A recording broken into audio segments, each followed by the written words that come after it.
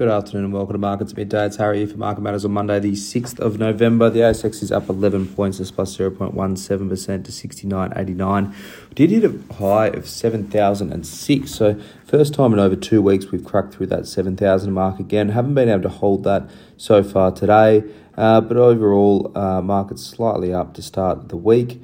Best sectors, healthcare is up 1.05%, financials up 0.76%. Worst sectors, energy's down 1.03%, materials down 0.39%. The hottest stocks, IRE up 7.77%. De Grey Mining, DEG, is up 5.6%, and Evolution as well. EVN is up about 5.6% as well. The weaker stocks, Block SQ2 is down 5.37%. They had a really good quarterly last week. Had a really strong rally on Friday, but giving some back today. Uraniums were soft overnight, so Paladin PDN is down 4.23%. That was Friday night's weakness in the US, and Coronado Coal CRN down 3.42%. In terms of stock-specific news today, the big one on the radar of markets is Westpac. That's out with their FY23 results. The stock is up 3.58% today, broadly in line with expectations there for FY23. NPAT up 26% to 7.2 billion. Final dividend of 72 cents a share was in line. Net interest margins, NIMs, were up 2 bips to 195 basis points at the group level, but core exit NIMs of 181 bips, so down from about 186 through the year. That's pretty soft there to have NIMs lower at the back end of the year. Costs are up, mostly in technology, regulatory costs as well. Headcount a little bit up as well, but not majorly so.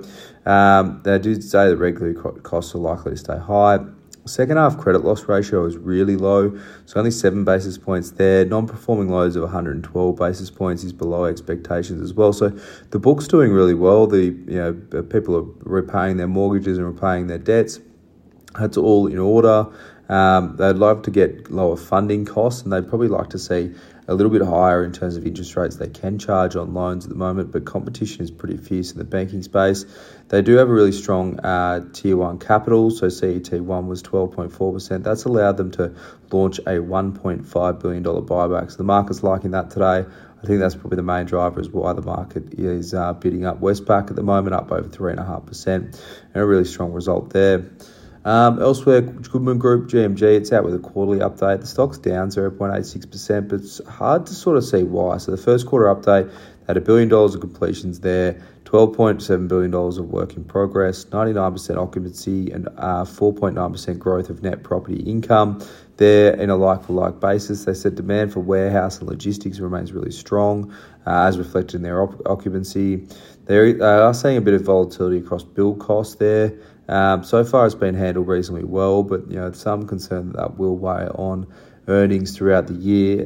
They did leave guidance unchanged. Operating EPS growth of 9%, 30 cents per share distribution there. So all in all, it's a stock we'd like. Continue to see a roll off in bond yields and maybe some stabilisation in terms of building costs there. That should help Goodman Group move higher. They're obviously moving into the data centre side of the world as well. There was some pretty decent commentary around what they're seeing in that space and how strong demand is coming through, and that should be supportive of earnings going forward. Magellan Financial Group, MFG, is down 0.58% at the moment. FUM update out today. They've had a further $800 million in outflows. That's on a net basis, mostly insto money. So FUM fell to $34.3 billion. It was down from $35 billion. So $0.7 billion fall in FUM, but $0.8 billion in outflows. So performance looks reasonably okay there. Particularly in a month where the market was very volatile. So I think overall, I know there's still some outflows going. It's a lot more stable number than the previous figure. But perhaps there's a turning of the dial. I know it's probably seen a number of false starts in terms of turning the dial in FUM updates for Magellan. But perhaps we have seen that in this result. We'd probably need to string a few of these numbers together to get a bit more of a trend going there. But overall, not a bad update from in terms of FUM perspective from Magellan. Asian markets at the moment, Japan's Nikkei is up 2.08%. US futures are pretty much flat, maybe marginally lower there. Not much to look out for in the US tonight. Obviously, the next big one for us locally is the RBA call tomorrow afternoon. Melbourne Cup Day rate hike is on the cards, every chance that they do hike there. But for now, that's all for Markets at Midday for your Monday. I hope you enjoy the rest of your afternoon. As always, look out for the Market Matters reports.